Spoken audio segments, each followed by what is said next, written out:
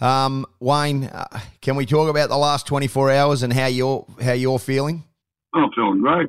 You're not disappointed. I mean, you never ever guaranteed it was always going to be difficult for the Dolphins to get the players, and you're still getting great players. I mean, you got an unbelievably good footballer in the Hammer joining you next year. And obviously, you're very open and transparent that you were going to try in 2024 to get the likes of Cameron Munster. He stayed at Melbourne. I don't think it's a blight on the Dolphins. I think he's happy where he is. But how disappointed were you?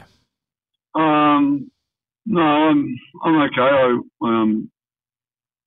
Look, it was just such a drawn-out, procrastinated situation. In the end, I never had any confidence in the end. At the beginning, I did, but at the end, I didn't have any confidence that he'd be coming. So, yeah. Were you disappointed? Yeah, so I'm not. I don't feel disappointed today. No, because I prepared myself for it. I just knew. Yeah, the conversations we had over the last couple of weeks, it was sort of you felt that that he wasn't. That was you obviously was. It was part of what you were thinking that potentially, hey, it's not going to happen. That's right. Everybody had their theories about it all, and that. But my theory was that I've moved clubs a couple of times now in the last decade, which I thought I'd never do, but I have, and I just know the process you go through, and I know. And the process he was going through was never an indication to me late that it was going to come to the Dolphins.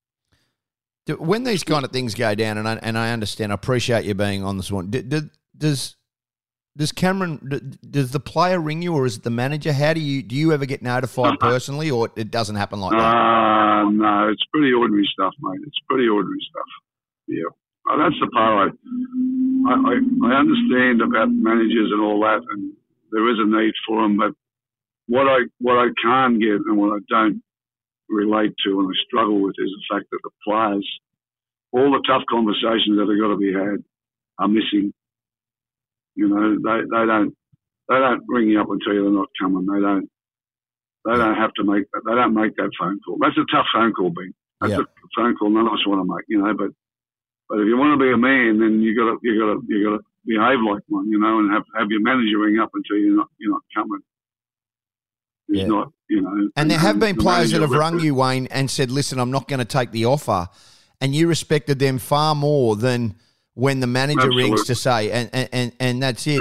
And that's probably a moment that disappoints you, that when a player does reject it, you don't begrudge a player for staying. It's just how they conduct themselves at the end. I just think they miss out on a very important learning phase of their life. How to say no and how to say no by you saying no. Personally, not having someone else carry a message for you. Now, as a little boy, I couldn't ask. I remember I get my mother to ring up my wonderful friend, and I want to go to football. I want to go to football in Stanthorpe or Tenterfield. I knew he'd be going. I didn't have the courage to ring him up and ask him, could I go? I'd get my mother, and I hated myself for it. And I taught myself not to ask my mother anymore to do it. And because I knew I should have been doing it if I was the one that wanted to go. And it's tough, mate. It's tough telling someone you're not going to come when there's a lot of effort.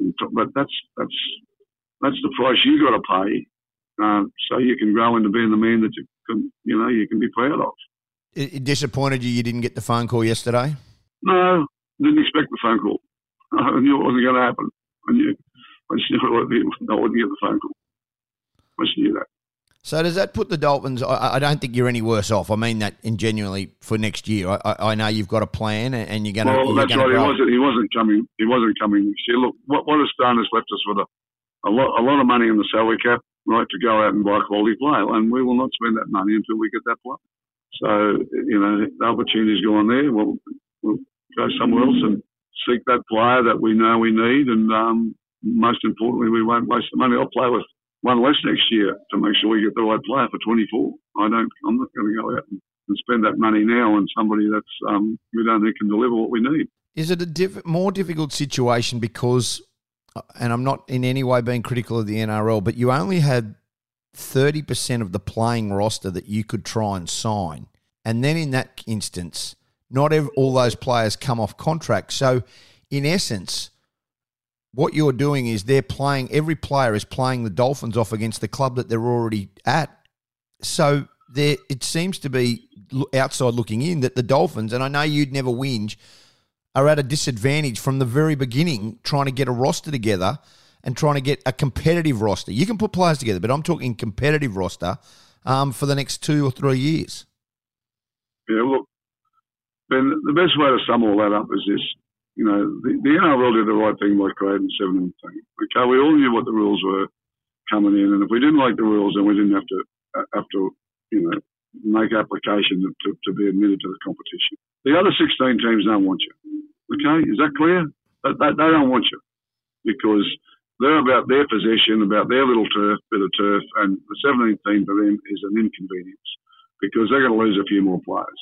You know, what the game has never done, and I don't believe it to be right, what they've never done is supported a new team coming in terms of recruitment, whatever. Broncos, Gold Coast, when they first came, all of Newcastle, a whole lot, have never been supported by the game with players. And I honestly believe that the game should, as the AFL, or the AFL does, you know, I think when the two new teams came in, Sydney and the Gold Coast, they had to, each club had to give up 1 or 2 players from their roster.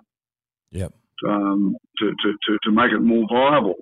But it's never happened in our game, so it's not going to happen now. So as I said, we knew the rules. We just get on with life and do our best and prove them all wrong. That'll be our challenge now. Is as I said, an understanding that 16 other clubs don't want us.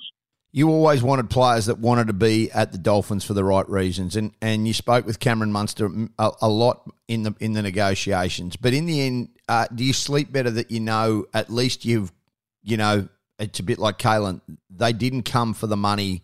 They are not there for the right reason now. That, you know, every player that you've got is there because they want to be a part of that.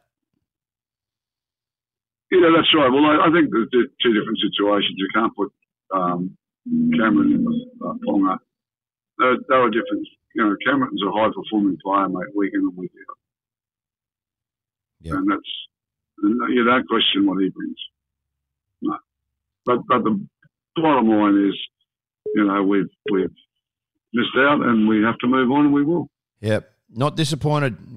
It's just life, I suppose, and it's a good lesson. Yeah, that's right. No, I never felt we had him. So, you know, which I'll probably tell them out at Charleville. Yeah. You have to tip your disappointment sometimes. I don't want to get around doing sad every day because someone made a decision that, you know, I wish he hadn't made. I wish he was coming to the Dolphins, but he's not. So let's get on with life. And the thing I've learned, you know, in the long term as a player and as a coach is that nobody's irreplaceable. So we'll find another player that can get the job done for us. Can I ask you this? When you talk about, you understand that the knockers will be out. Does that bother you? Like, you know, the hysteria. No, I'm being genuine. The hysteria that'll go on in the next 24 to 48 hours about the Dolphins. Does that at all spur you on to maybe prove them even more wrong, or nothing spurs me on. Nothing spurs me on, Ben. I'm at full operation capacity every day. Okay, because I know what the feeling is out there. I know what the critics always say. Okay, Ben, I was told 45 years ago I couldn't coach and I wouldn't make it. Okay, and that was by a highly respected journalist and a whole lot of other people when I was coaching the Brisbane competition. So you think one bad night's going to affect me? No, it's not going to affect me at all. Appreciate your time, Wayne. Thank you. See you. Cheers, mate.